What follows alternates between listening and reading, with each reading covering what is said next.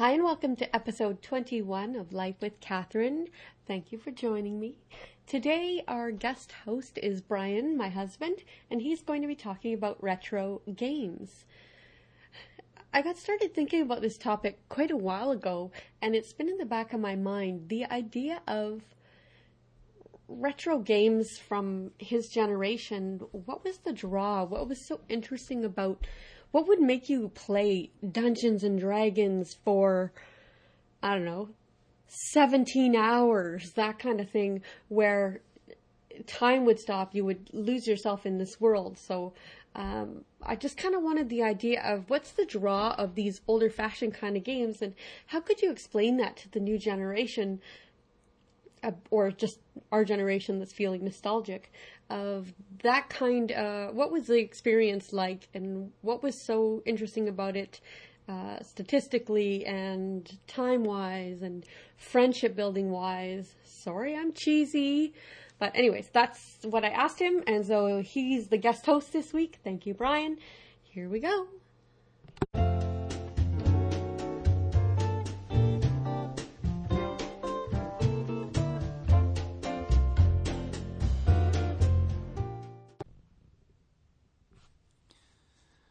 Good afternoon, everybody, and happy Thanksgiving to all those Canadians out there.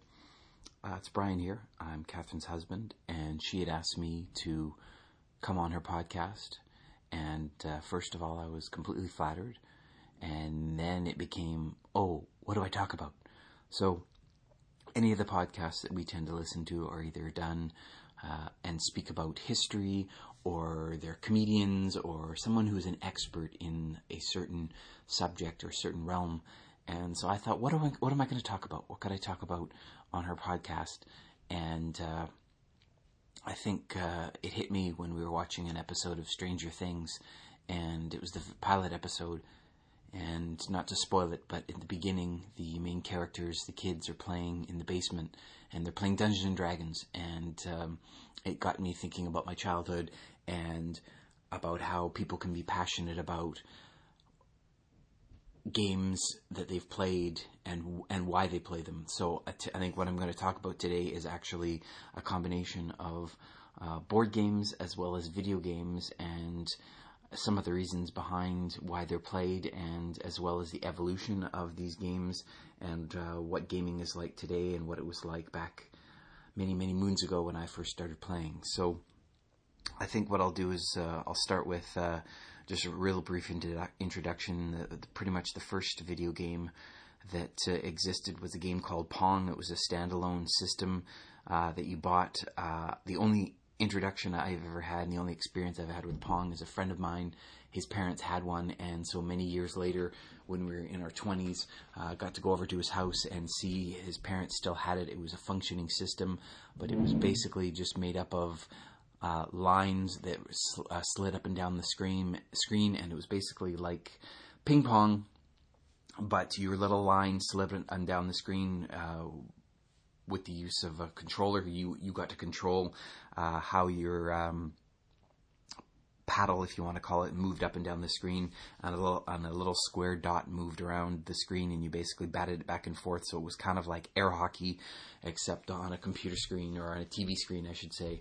And so again, very, very primitive, but that was sort of the first game system that was introduced to us money-paying gamers.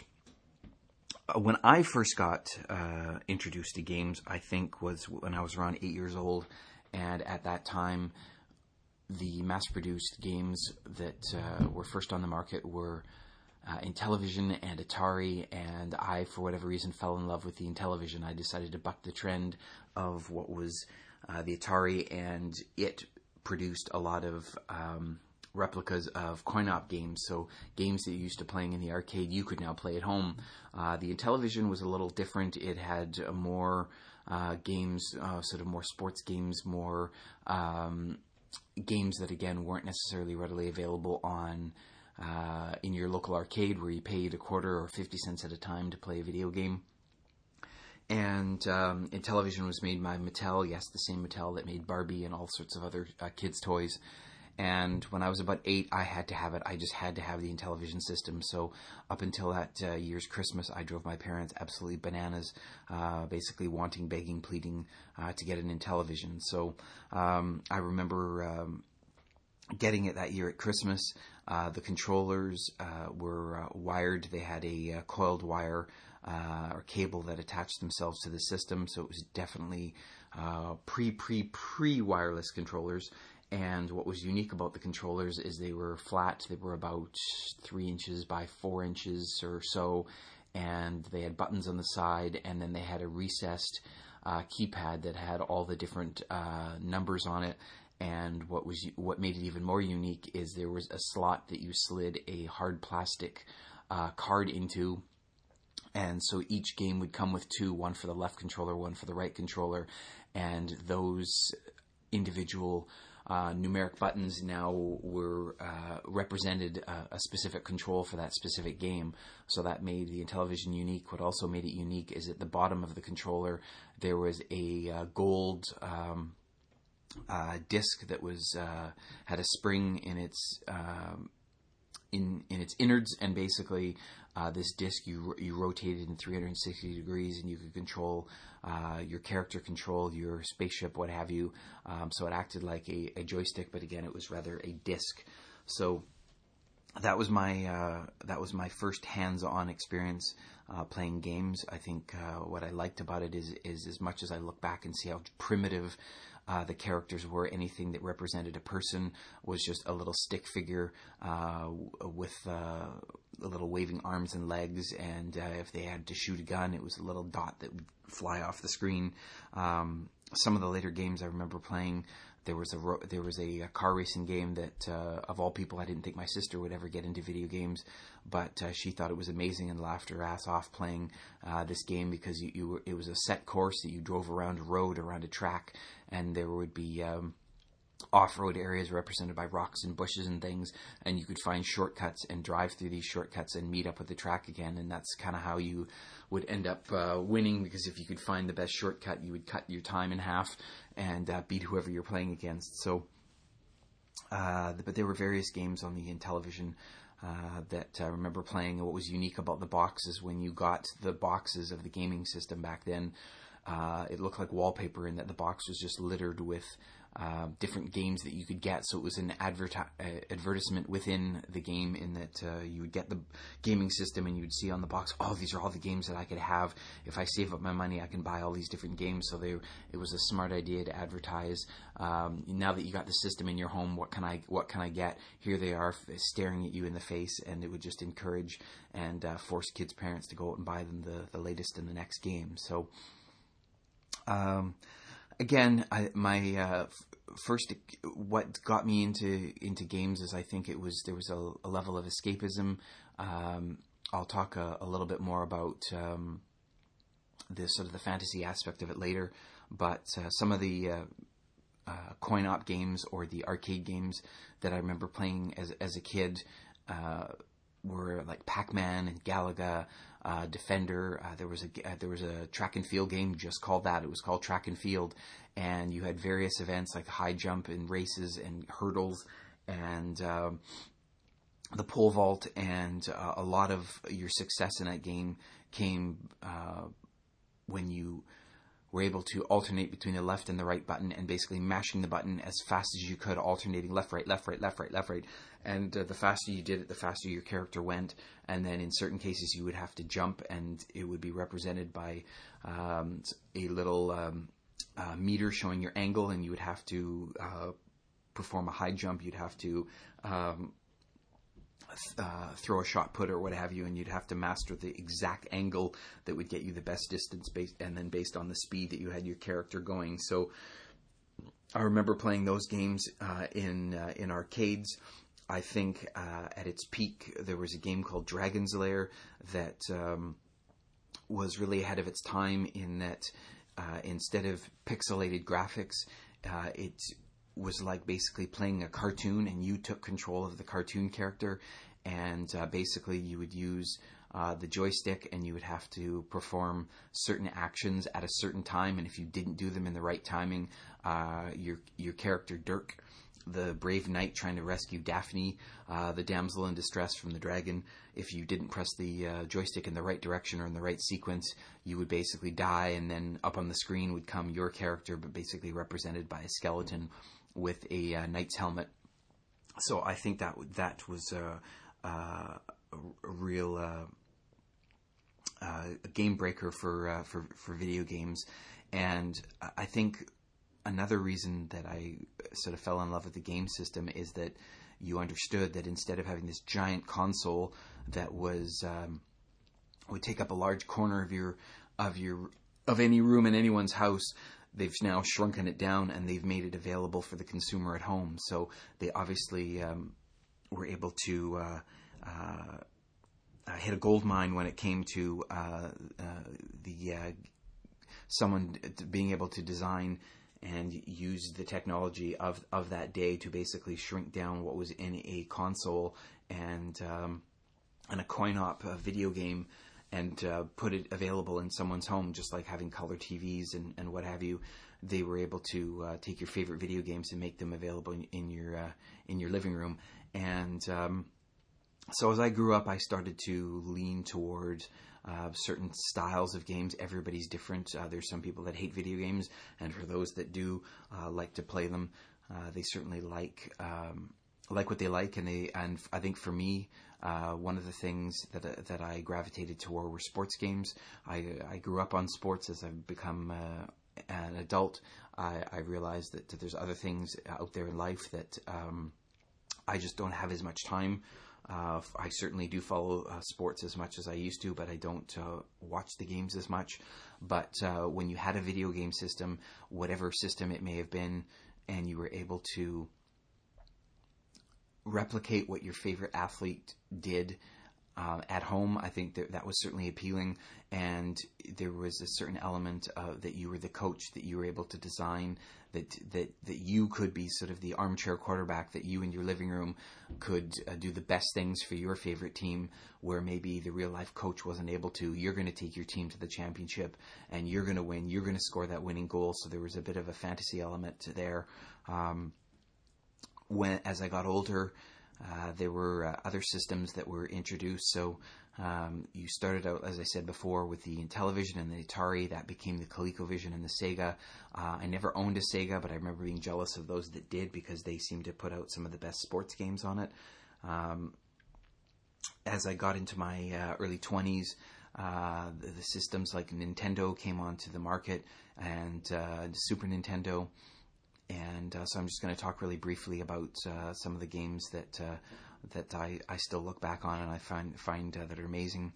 One of them was, of course, with the Nintendo, was Super Mario Brothers. Super Mario Brothers stands to the test of time so much that they featured the game at the opening of the recent Summer Olympics in Rio, and it was just an amazing experience. I think the hidden elements of the game made it endearing, in that you could take Mario or Luigi and you would go down a pipe and it would take you somewhere else in the game. You would break bricks and you would discover other hidden elements in the game. And there was just so many different levels. You had to time your jumps. You had to time crawling and leaping under sort of these flaming arms, almost like a long pole that was basically lit afire, and you had to make sure you jumped under or jumped over them, and so you had to have the correct timing, and you learned through your failure. But it's definitely Super Mario Brothers. There's been so many other different spin-offs and spawnings of that game that it is probably one of the best games of all time. So it certainly makes my list. As I said, that I really am drawn to sports games. I find that there's, for me, there's a lot of replay value in it. For some people, there isn't, because from one year to the next, they want the latest team, they want the latest rosters, they want the latest coaches. If their team's jerseys have changed, if their teams have relocated, they can't stand going back and playing an older version. So within that given season, I find there's a lot of replay value, and I'm able to take a team, play a season, play another season, modify it, play even more. So I get a lot of use out of it. So early on, I found that being drawn to sports games, this is why games like Tecmo Bowl and Super Tecmo Bowl and Ken Griffey Jr. Baseball make it onto sort of my list. Tecmo Bowl was a football game that came out in the early 90s, and what drew me to it is that as much as you look back on it now and the graphics may be limited, for its time, it had the actual players they got the authorization and they got the rights to be able to use the various players. So they had real players in the game, they had real teams' logos, they had the big league NFL logo on the middle of the field. And I think that took it a long way. It was fun, it was arcadey, it was very simple in that you only had really 4 offensive plays and 4 defensive plays. So you had 2 running plays and 2 passing plays. And so your games could be run quite quickly. You could play against a friend. One of the things that made it sort of interesting but also challenging is that when you were the quarterback, if you dropped back to pass, you would usually have 4 receivers, and if you wanted, say, the 3rd receiver, you had to hit the button 3 times to cycle through the receivers. So if you wanted, say, the 4th receiver and you hit 1, and then you cycled to 2, then you cycled to 3, and then you cycled to 4, and then if by mistake you went too far and you wrapped around to 1 again, you had to rapidly hit the button 3 more times to get you to that 4th receiver. So that could be frustrating but also rewarding. But it was just based on sort of the limitation of the number of buttons on the Nintendo controllers. But Tecmo Bowl, it's certainly one of my favorites. On the Super Nintendo, there was before I leave that, going back to Tecmo Bowl, I think what fascinates me is when I did a little bit of research for the podcast today, I found a video that I didn't even know existed, and one name that's synonymous with Tecmo Bowl is the amazing running back and former baseball player Bo Jackson. So Bo Jackson was a 2-sport wonder, and in Tecmo Bowl, they made him so disgustingly fast that anytime you got the ball, you would hand the ball off to him as a running back. You could quite literally run circles around the opposing players before they would ever tackle you.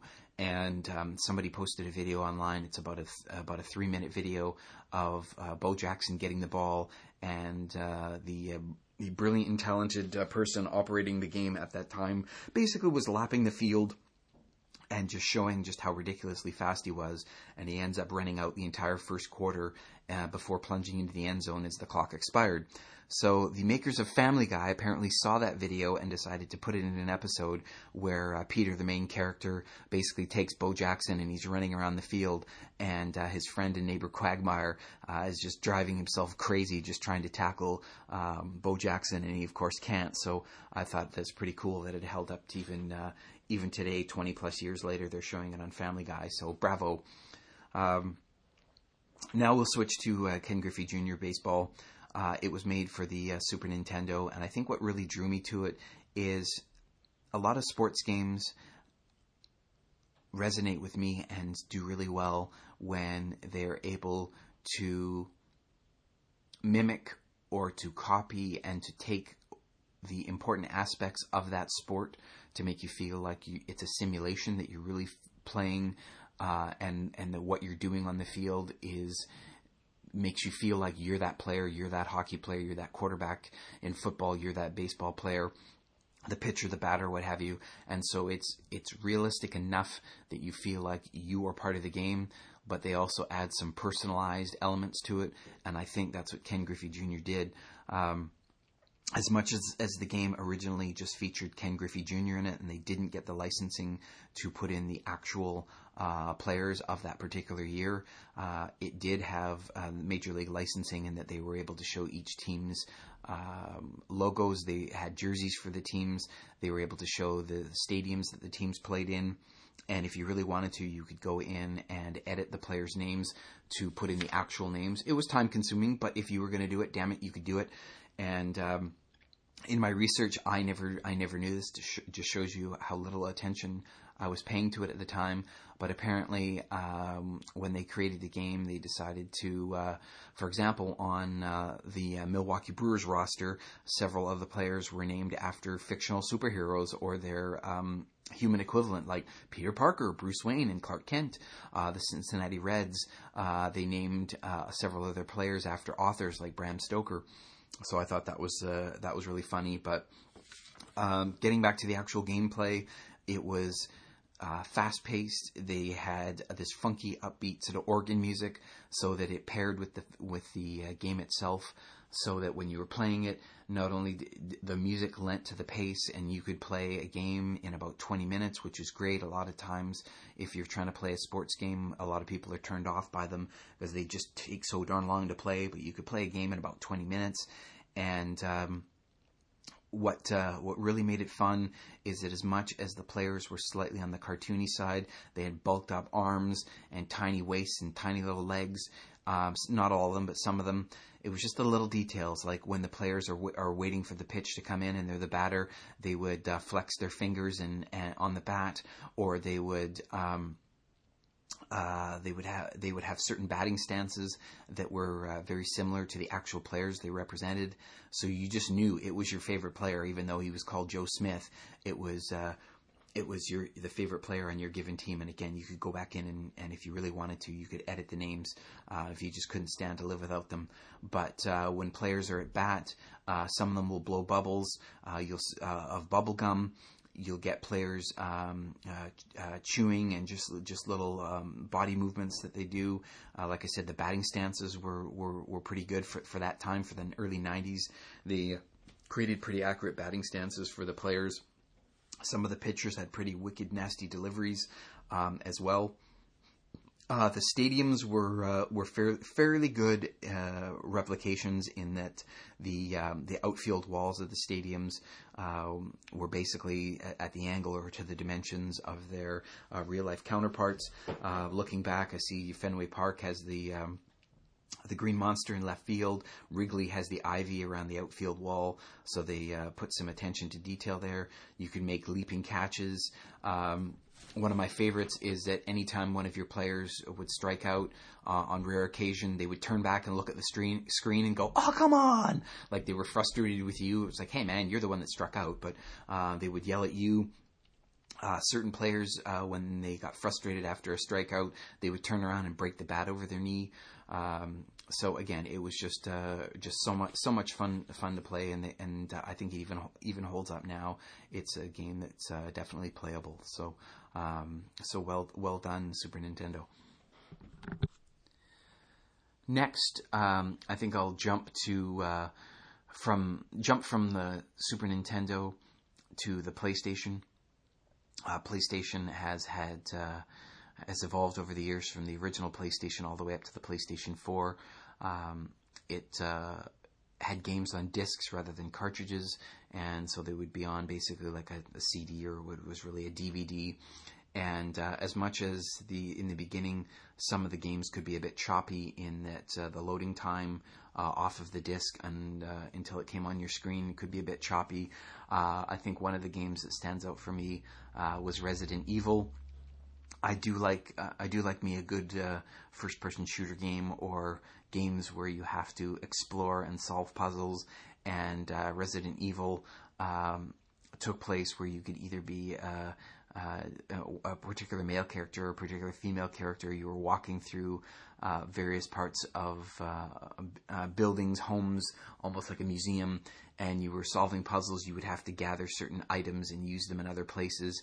But looking back on it now, seeing the main character walk around the screen, it was like they took a walking person and inserted it into a stagnant environment. So you would be standing there and you would go to rotate and your character's legs would just flail and it didn't really mesh with the floor and the surrounding they were in. But what made it unique is that it was almost like a horror movie within a video game, in that they would have certain segments of the game that would scare the bonkers out of you, scare the bleep out of you. I remember we rented Resident Evil one night, and there were 3 or 4 of us sitting around. We were playing at my parents' basement. It was dark, and that added to the environment. and the character is walking down a hallway, and instead of walking forward or into the screen, it was like he was walking towards you, and all of a sudden bursting through the window were two rabid Doberman attack dogs, and I remember it scared the crap out of us. So it certainly had the ability to mimic a horror movie. So I really liked it. You would go down a hallway and you would come upon a door, and when the game would go to load the next room, all you would see would be a tight shot of the door, and everything around it was just black. There was really no graphics or anything, so it was very limited in its graphics. I look back now and just shake my head going, oh man, but again, at the time, it was the bomb. It was awesome. And then a lot of times, if you discovered an artifact, a weapon that was on the wall, or a lever to pull, there would be scrolling, just basic cheap black, white text that would go across the bottom of the screen, either describing the object or asking you if you wanted to perform that action. But again, it was incredible to play. I can't move on any further without just really quickly talking about Wolfenstein 3D. The reason I bring up Wolfenstein 3D is it came out in the early 90s, I think somewhere around 92, and what makes it relevant is that it was basically the grandfather, the first-person shooter game that came out. It basically came out on computer, so I know I'm not talking a lot about computer games. I had some, but I found early on I decided to get off of what I call the carousel of video games on the computer, because it seems like you would buy a game, and then find out, oh, my computer doesn't have enough memory, it doesn't have a fast enough graphics card to be able to play the next version of your favorite game, and you're constantly, or at least it felt to me, that you would constantly needing to upgrade your computer just to be able to play these latest, greatest games. So I realized that for far cheaper you could go out and buy a video game system. But Wolfenstein was played on the computer, and what was really unique about it is that, like I said, it was basically the first-person shooter game that came out, and it was originally published as shareware. So basically, what the manufacturers or the software company that created it, they would provide you with a certain number of levels for free, and they got you into the game, and basically wanted you to order and to buy the remaining levels. I think they gave you somewhere around 8 or 10 levels, and then after that you basically had to order the rest of them, and they would send them to you on floppy disks. Ooh, yes, kids, ask your parents about floppy disks. But they would send you the remaining levels, and it was basically set in World War II. You were in like Wolfenstein's castle, and there was a lot of World War II Nazi themes, and there would be bosses, and you were in this what now looks like a really primitive brick-walled 3D environment. There would be walls that were push walls that basically would have hidden treasures hidden behind it, trophies, goblets, anything made out of gold. And I remember the boss levels would scare the crap out of me, because you'd be walking down a room and all of a sudden you would just hear 3 words, and it would be coming for you. And basically this huge steroid beast size of about 3 human beings, this boss soldier would come floating into the room, and your first reaction was to run away until you basically got somewhere safe and were able to plot your strategy to take this guy down. I would say that Wolfenstein is responsible for so many other first-person shooter games. Doom is one that comes to mind. It was a classic game, but I think it's something that you can't not talk about when you're talking about games, because, like I said, it was the first-person shooter that was ever made, and that was 92, somewhere around then. I'm just going to take a really quick side tour here and also introduce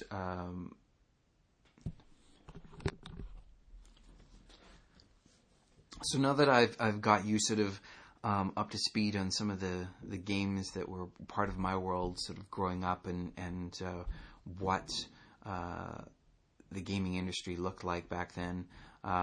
Also, I think it would be sort of unfair to go forward without just taking a quick side tour into the subject of board games And I don't mean, the Monopolies and the, fun for the whole family games that you would play on the weekend, but my love of sports and the friendships that I made. A lot of my friends introduced me into sort of role-playing games, and again, I would be amiss to not talk about them, because again, this whole discussion came about from memories of things like Dungeons and Dragons and times where people would sit around with their friends and play board games that predated video games, but certainly were available and still are available now.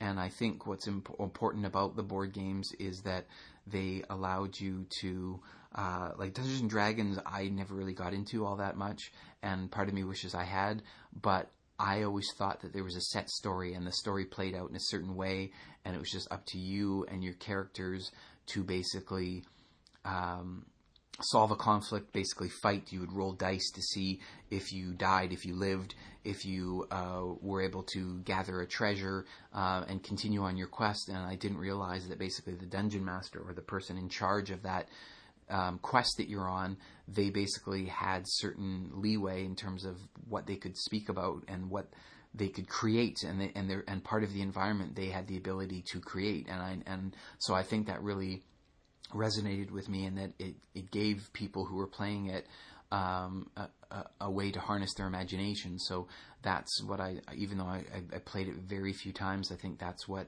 I took from Dungeons and Dragons. For me, I mostly stuck with sports board games. I'm just going to talk about them really briefly and sort of what they sort of meant and how they would sort of resonate.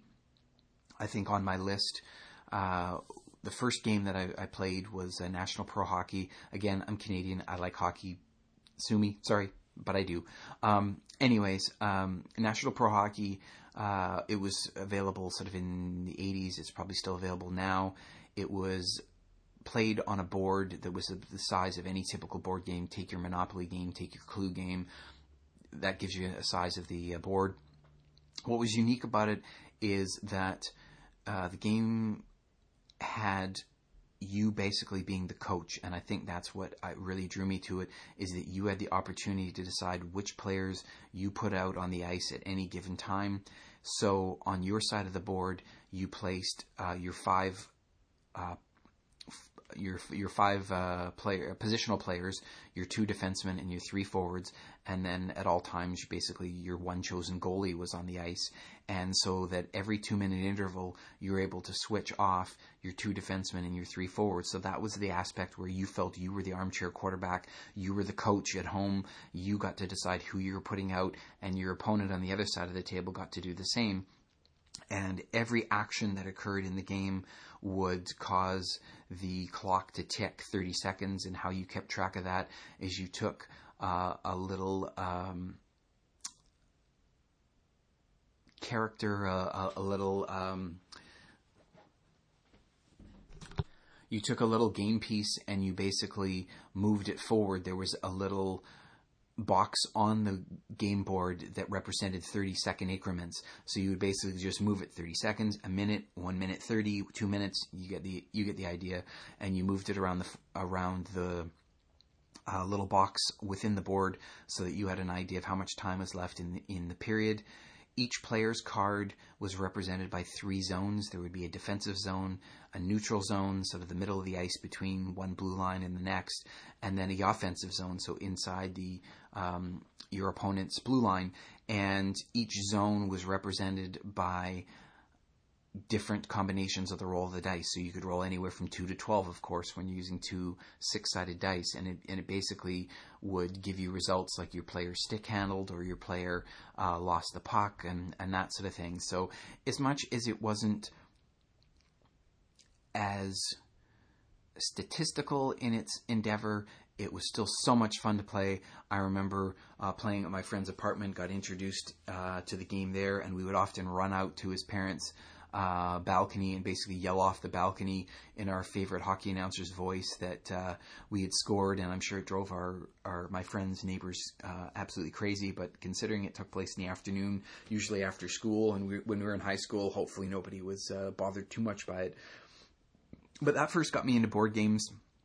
I also played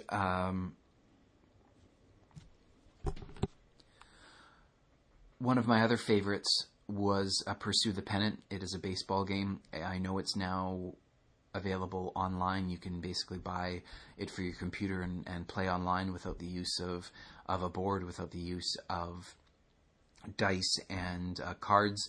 But it was basically like National Pro Hockey, but even more statistically based, and I think that really resonated with me, with my friend Richard, with my friend Mike, in that as much as you wanted to take on the role of your favorite athlete, of your favorite coach, and try and replicate what they did on the field, what they did on the ice, what they did on the turf, you wanted it to be as realistic as possible. So you wanted that character that you were using to replicate what they did in real life. There's no sense in having an absolutely average player perform incredibly and an incredible player perform absolutely average. So what Pursue the Pennant did was, first and foremost, they took each player and they gave them a card, much like the hockey game did, but rather than having their actions determined by 2 6-sided dice,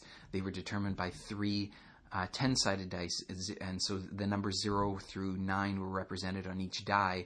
So you could have rolls from 000 all the way up to 999, which meant you had 1,000 different rolls that you could end up with. So what they did is they took the batter's card and the numbers and the actions relating to those numbers would go from 0 to 499, and then on the pitcher's card it would be from 500 all the way up to 999. So you can imagine there were so many more different things that could happen. Your player could steal a base, they could strike out, they could foul out. Any sort of action that could happen in a baseball game could happen within Pursue the Pennant. And so I think that really opened our eyes to the idea that we could really, for the first time, sort of control and replicate what happened on the field, not just in general terms, all the little nuances of the game. If something happened that previous year to a particular player, like there was one year a player was on base, and of course baseball is sort of a slow, methodical game, and he ended up playing like tic-tac-toe in the sand. What the opposing, I think it was the first baseman, the opposing team's first baseman drew basically a tic-tac-toe board in the sand on the infield, and the two of them were basically playing tic-tac-toe while the pitcher pitched, and I think the player ended up getting caught and was thrown out or something. So even that action they had decided to replicate and put in the game. So if you rolled an exact roll, you would end up with that special play. So they really put a lot of work into trying to replicate just the exact items, the exact actions that happen on a field, and not only on the field. And not only did they do that, the box that it came with, you used the base of the box, and then you took basically a cardboard insert and you put it around the outfield, and that represented the outfield wall of your various teams' stadium.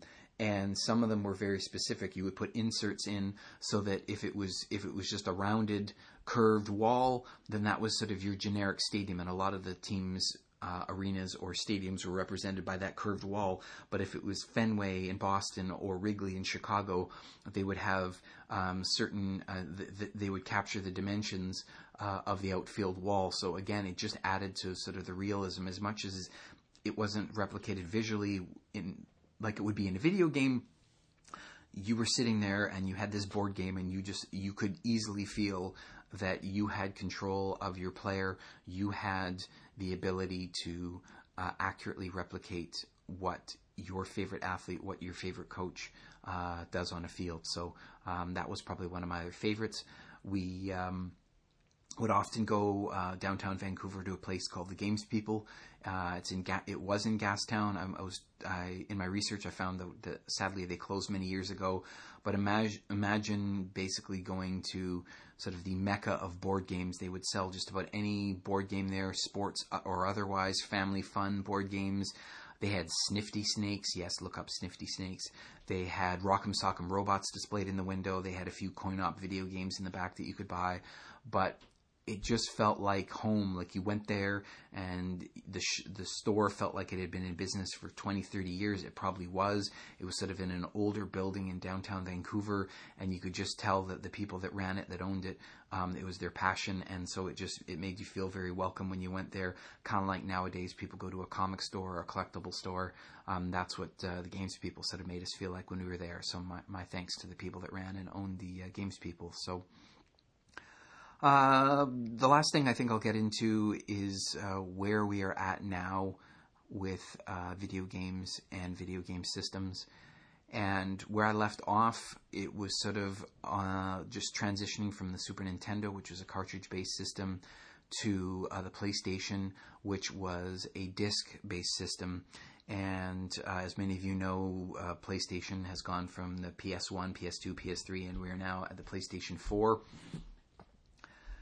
And I would also have to mention, of course, there's the various Xbox systems, and I think there's still the Wii system. Is the Wii system still around? Somebody can tell me, but I think the Wii system's still around.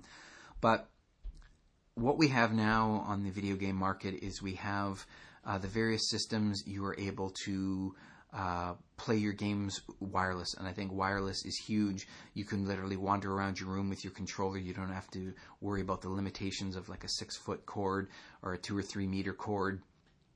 You can play the game wherever you want to, within your home, within your man cave, within your house. You can use headsets. I think one of the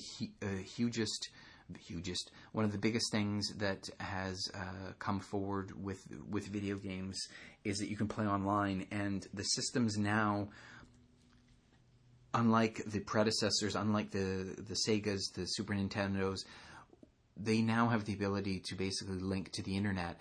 And some of the games that I play, like especially the sports ones, your favorite player gets traded, or they create the game and it's really not up to par. They've done a really good job making the game, but there's still some elements about it that people go online in masses and they complain about. Well, the manufacturer, the software company that makes the game, they can go and create patches for the game or updates to the game, and they basically can upload them so that you can basically go online and go, oh, there's a new patch for the game, and the corrections can be made almost instantaneously. Your favorite player that was on Team A that's now on Team B, if they want to, they can create it so that you can now have that player on your favorite team. So I think that's one of the biggest things, is that being able to play online, but also having that online connectivity so that you can upgrade games that you have, and then also if there's any patches or changes that need to be made,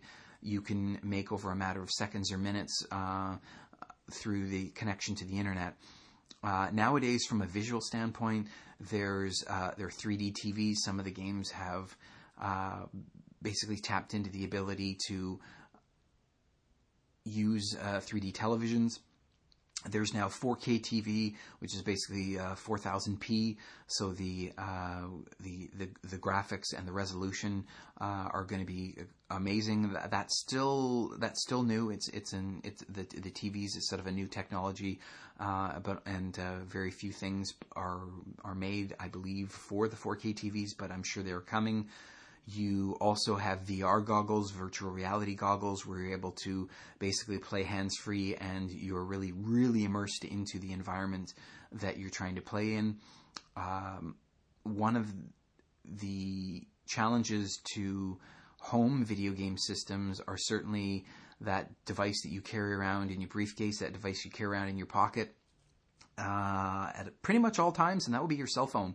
So many people now are playing games on cell phones. There are apps, there are games that you can play. Most recently, of course, Pokemon Go, where not only the player is playing the game on their phone, but you can certainly play it in a real world environment. And it's hopeful that the people that are playing it, I've never played it, but I see people in my neighborhood. I'll go by one of our local parks and it'll be pouring rain. I'm like, what are those two kids doing under an umbrella in the pouring rain? Oh, they're playing Pokemon Go because there's Pokemon characters in our local park, which there are. So It encourages people to socialize a little bit more than sitting in their dank basement or their dank living room and not talking to anyone. Circling back around to the ability to play online, that is, I think, incredible for those that want to, for those that want to reach out to other people. You can play against people online. You can play cooperatively online. That has been available for years now. I think the only downside is you get the occasional troll that plays online and decides to hide behind their anonymity and basically yell and scream and taunt you when they win. And that part of it doesn't appeal to me, so I'm not a huge online gamer. But, for example, the latest FIFA Soccer that's out, Soccer, for those of you that don't know, there's 11 players on each side. So if you really wanted to, you could get a game going online of FIFA Soccer of up to 22 people. So you could have 11 people on one side and 11 people on the other, and they're all human controlled. And to me, that just boggles my mind, but that is available if you want to.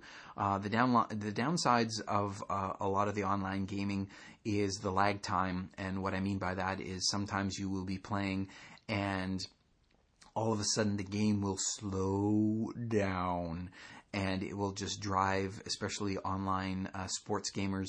I'm sure it drives the heck out of online first-person shooters as well, where they're about to perform a task, they're about to go in for the kill, they're about to score a goal, and basically the system shuts right down. So that still hasn't been sorted out yet, but we've certainly come we've traveled a huge distance between the mother of all games, that would be Pong, basically the epicenter of all the games being Pong, and having to get games on cartridges like the Atari and Intellivision and even the Super Nintendo and the Sega. We're able to get it on disc, but now you can load games onto your cell phone and you can play happily on your cell phones. There are certain limitations, of course, but I think the challenge for a lot of the console game manufacturers is the market of the cell phones, and they're having to basically diversify themselves and either make games for cell phones that are compatible with cell phones, games that are on console, make versions on the cell phones, or just have one-offs that are meant specifically for cell phones, or acquire companies and take basically a takeover and buy companies that sell games for cell phone players, because what you can do on cell phones is, in general terms, a lot of these games you play, some of them you can collect and trade, and if you want to develop your character, and I'm using that term loosely, whatever you want to develop, either your character's attributes or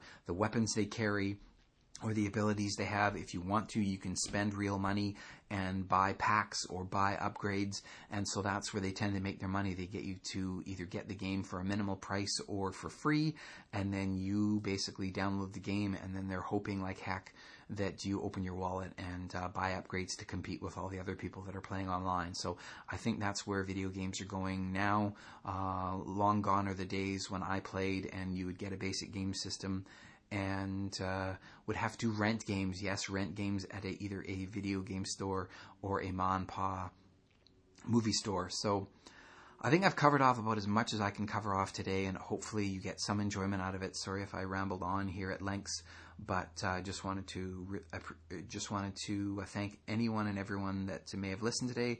Again, to our listeners in Canada, by this time it comes out, it will have passed, but happy Thanksgiving to everyone, and thank you so much for listening. Okay, good day, good afternoon, good night.